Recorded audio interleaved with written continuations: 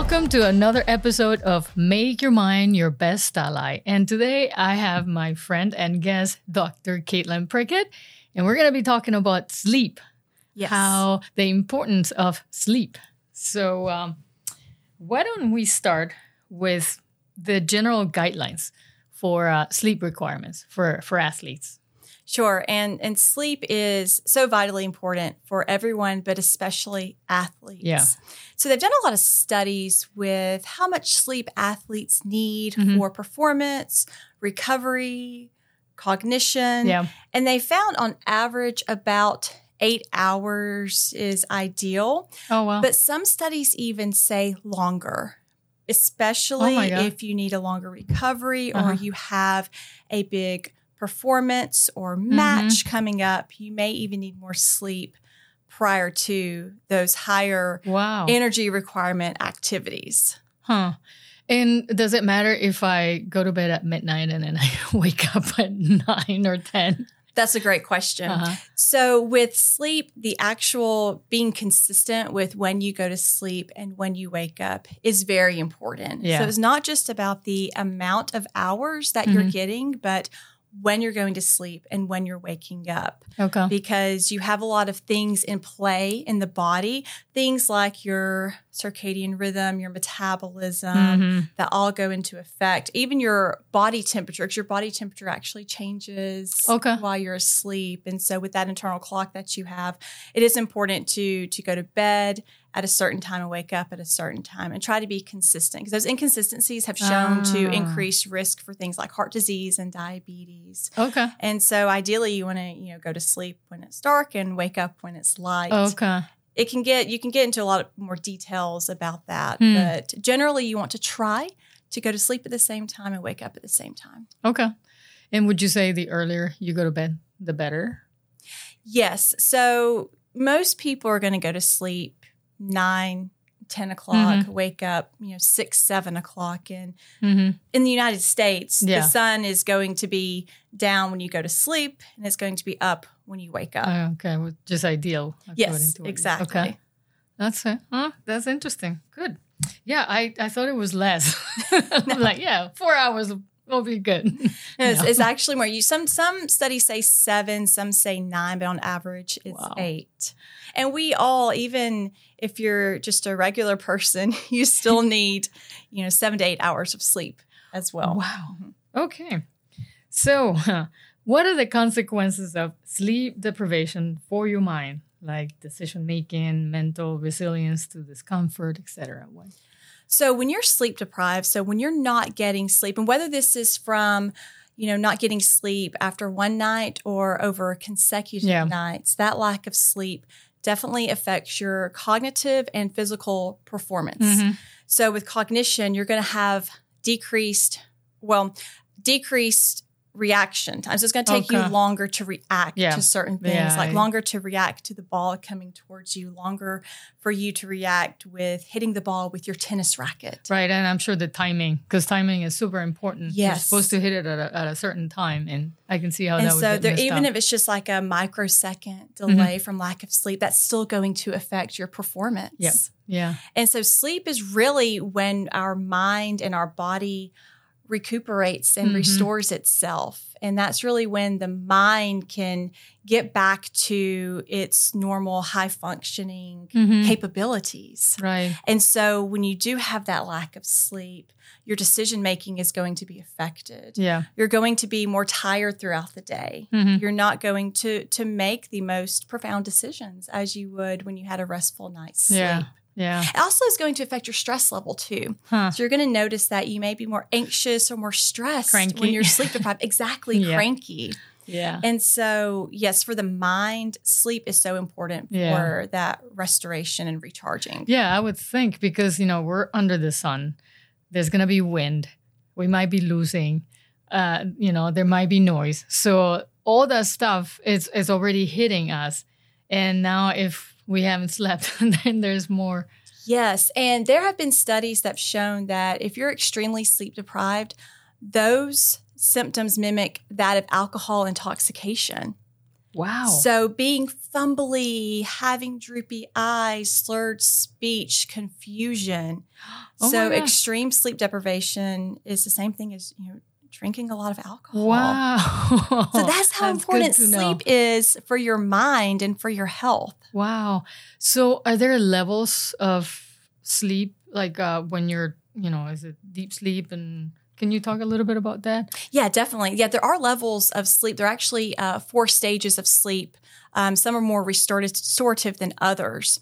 When you first go to sleep, you're going to circulate between stage 1, stage 2 sleep. Mm-hmm. The deeper sleep is like the REM sleep that you've probably heard of.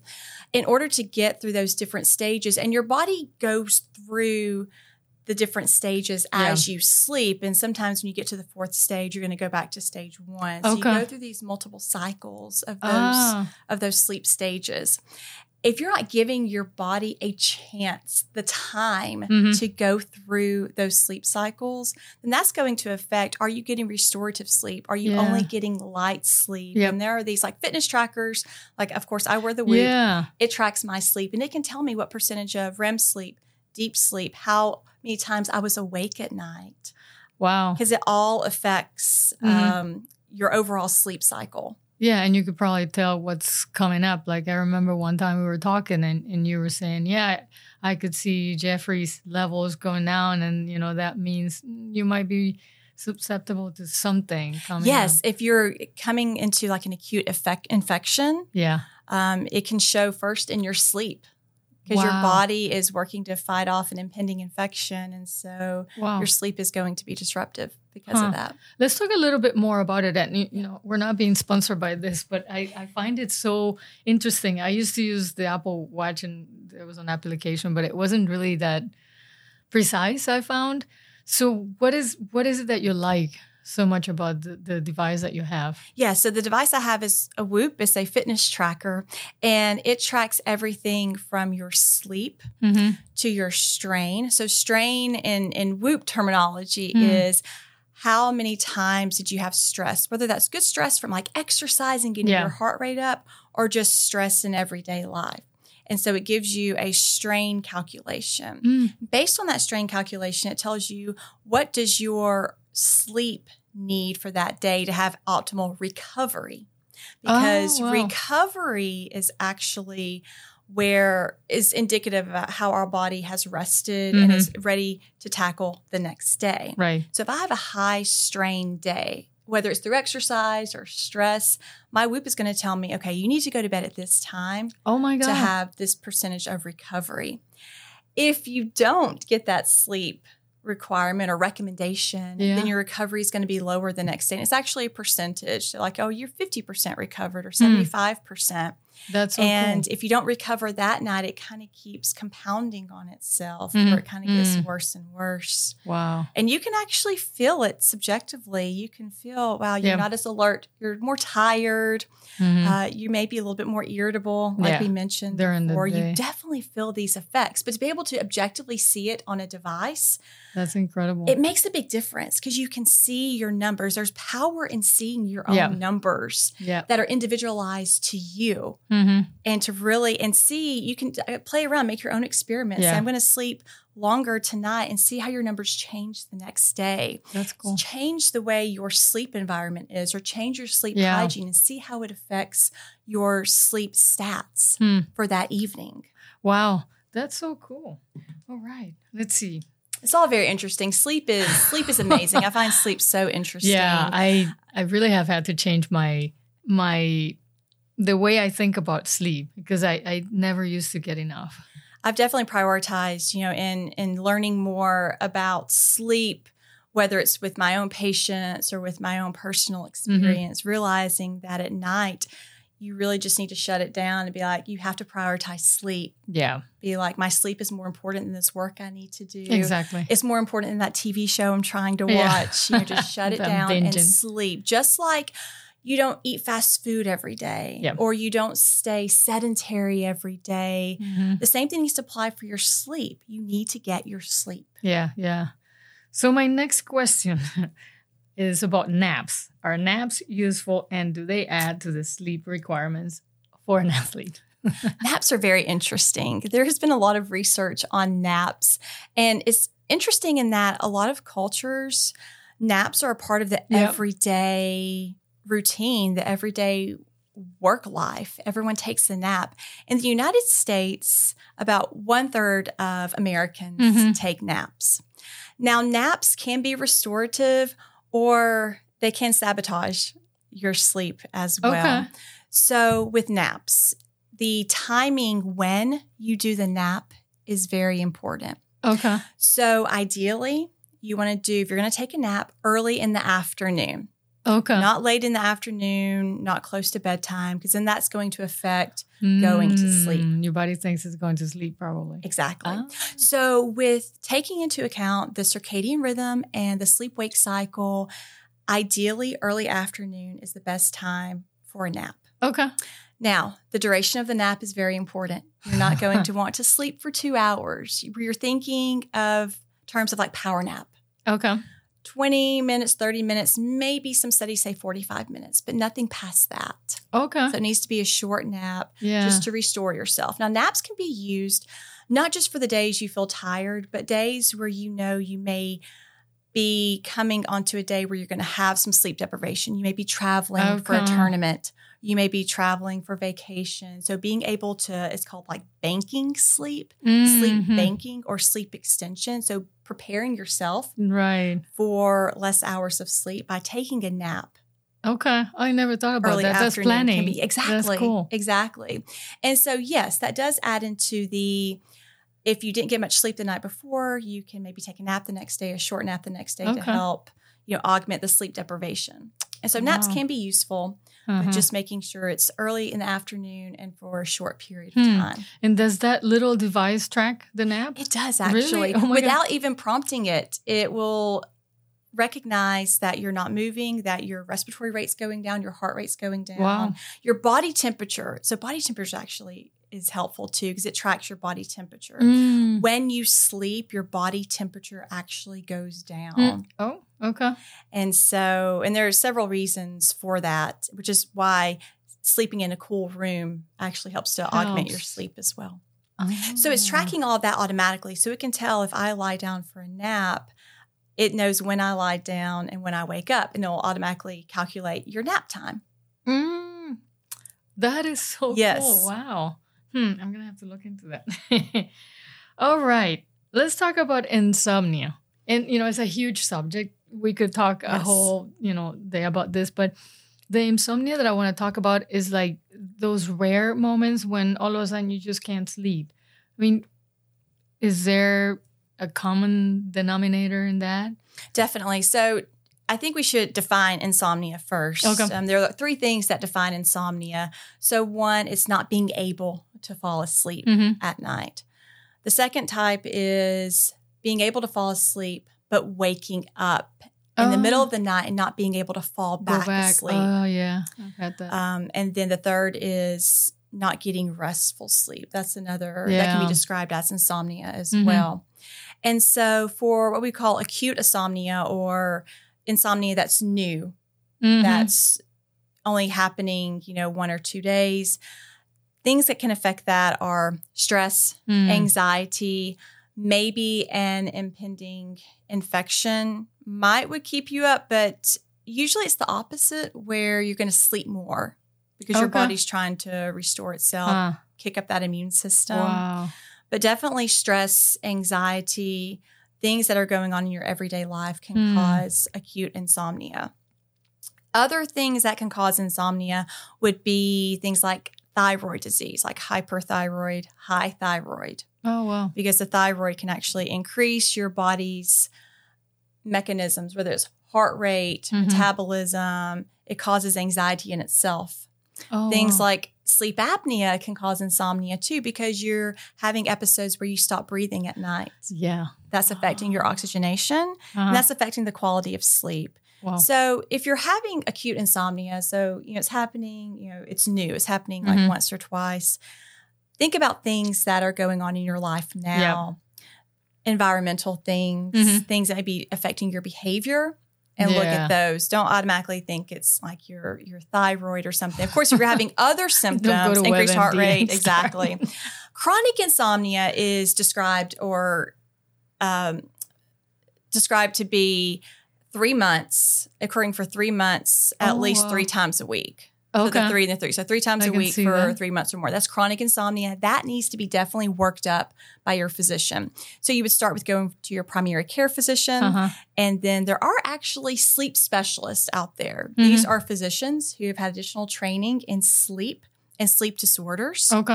They are sometimes hard to find in certain areas. A lot of times pulmonologists are also trained in sleep. So seeking out one of them may be helpful as well, because there are sleep testings that can be done to see if you actually have one of these sleep disorders. Wow. You know, it's amazing what you mentioned before, that it might be your body telling you that something is up or coming. I had COVID about 2 weeks ago. And before that, I had insomnia 3 days on a row. I was like up until 3 a.m. going, you know, I would meditate. I would go downstairs. I would go outside. I would drink something. I'm like, okay, maybe electrolytes. Maybe I'm dehydrated. 3 nights like that. And the 4th night, boom, I came down with COVID. I was like, wow, well, thank God it was COVID and not me, like, you know. Anyway. Yes. And so definitely listen to your body. If you're noticing you're not getting sleep, try to investigate and figure out what could be different. Triggering it. Okay. Yes. Wow. Okay. All right. So, can you give me some suggestions on how to help our sleep habits?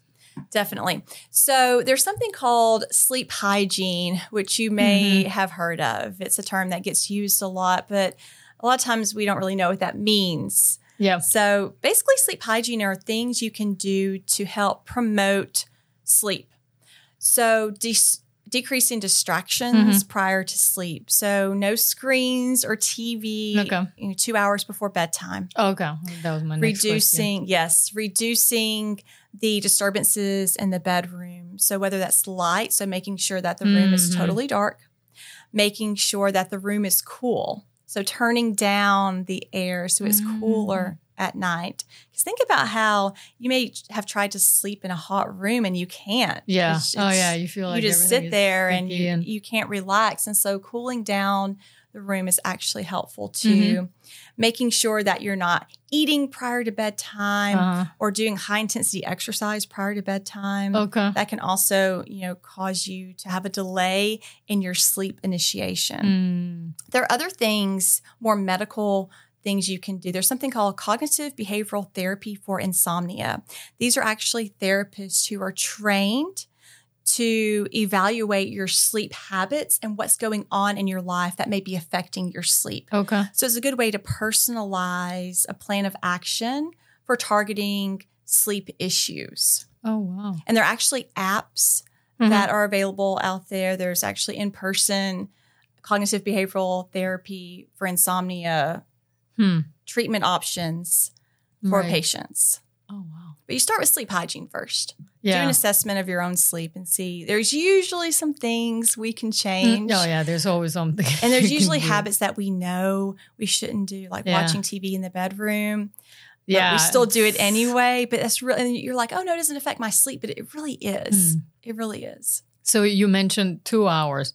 Is that a good window to like stop eating and stop watching TV and stop doing, Definitely. That should be your wind down period. You can still do a little bit of work if you need to, or read a book.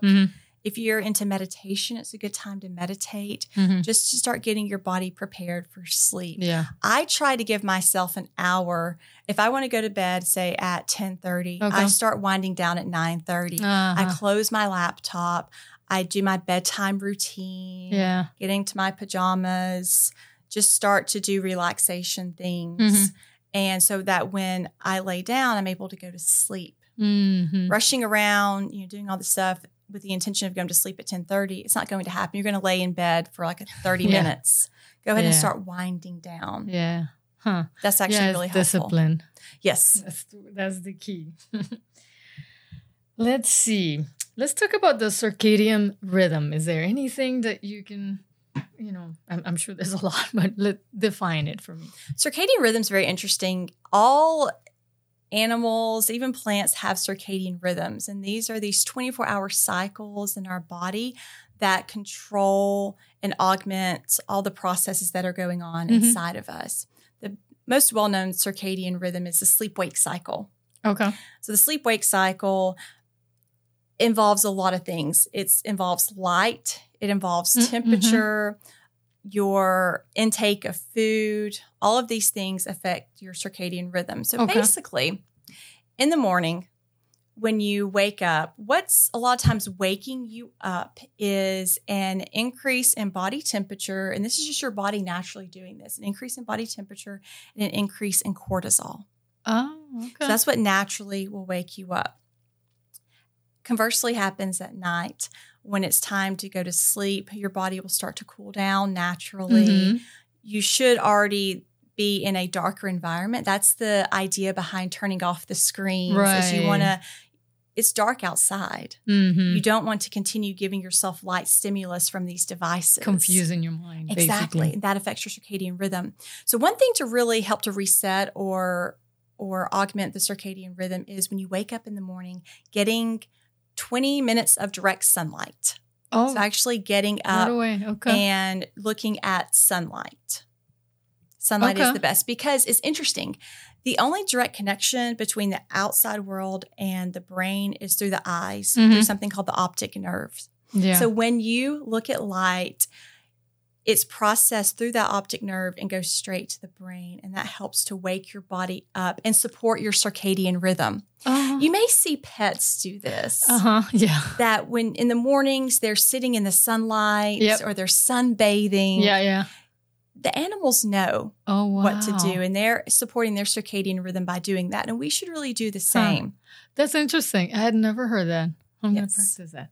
It actually helps. You can actually feel your body become more energetic and energized just by looking at having that exposure to the sunlight. To the sun. It's natural. It's natural than any pill or coffee or anything like that. So talking about the circadian rhythm, how can we support it? Yes. So waking up at the same time every day, going to sleep at the same time every day is important. So waking up when it's daylight, going to sleep when it's night. Now, things come into play, and this is a whole nother topic, but with like shift workers who are working overnight, people who travel a lot and may have jet lag. Yeah. That's a whole separate issue. But ways we can support our circadian rhythm if we have normal schedules is really to wake up and then go to sleep at the appropriate time. Right. Getting that light. Get that. Okay. Yeah. And trying to stay consistent with waking up and sleeping about the same times. Because even when you're traveling, your circadian rhythm is going to be a little off, especially if you're going from one coast to the other and you have a 3-hour difference. They've actually done studies with NFL teams, so football teams, and how well their performance was going from west to east. Okay. Because essentially you're losing 3 hours, so to speak, and your circadian rhythm is off. So if it's 6 o'clock in California, you're at 9 o'clock over Eastern here, time. And so that can affect, because the light is different. It's not what you're used to. And that can affect your sleep, thus affecting your performance. Oh my God. Yeah. So don't travel the day. No, exactly. So if you have a big competition or match and you're going, across, even going from west to east or east to west, is you have differences in the time zones. Yeah. So if you can plan and have a day where you can recover or do some of that, sleep banking where you're getting some more sleep before. Cool. Yeah, that will help. Wow. All right. Any other important thoughts about sleep that you want to add? So I like to look at sleep as one of the 3 pillars for health and wellness. So you have exercise and your fitness and your physical training. You have nutrition. So what you eat, how you eat. We think of, nutrition and exercise as the most important, but sleep should be equally as important. Yeah. There are so many disease processes and medical conditions you can develop when you're sleep deprived. And these are all well studied. Increased risk of blood pressure elevation, so hypertension, increased risk of developing coronary artery disease, which is plaque buildup in the arteries. Those are things that lead to heart attacks. Oh my God. And needing bypass surgery and stents. Increases your risk for certain cancers because your immune system actually kind of rebalances itself and recuperates at night. Yeah. So again, sleep is restorative. And that's why if you have a lack of sleep over a period of time, you have an increased risk of getting infections. Yeah. Yeah, that makes sense. And so same thing with cancer. If your immune system and your body's processes aren't intact because of lack of sleep, you're going to have that increased risk of abnormal cells proliferating, which is basically what cancer is. Oh my God. Same thing for diabetes because your body's metabolism and insulin sensitivity is affected by lack of sleep. Wow. So it's not just about how you feel and your performance and cognition. It's also preventing disease. And so there's so many things we can do with just sleep to help it live longer. Longevity is affected by lack of sleep too. Oh my God. So sleep is one of the easiest things that you and I are able to control, but it is very challenging for people, which is why we're having a podcast about it. Yeah, exactly. That's why I wanted to talk about it because I will be the first one that I needed to change the way I looked at sleep and the way I looked at naps and, the discipline. It's like, no, I can get in another hour of staring into the computer. And then you go up and you can't fall asleep for like 3 more hours. Exactly. You have to be disciplined about it. Just make it a priority. Just like you prioritize other things. Don't make sleep less of a priority than your nutrition or your exercise. Yeah. Wow. Thank you so much. There's so many positive thoughts and, thoughts that you should be thinking, we all should be thinking about sleep. So anyway, but as always, we could talk forever. Yes. But promise me you're going to come back and we're going to talk about other things. Definitely. All right. Well, thank you for being with us and we will see you in our next podcast. Bye.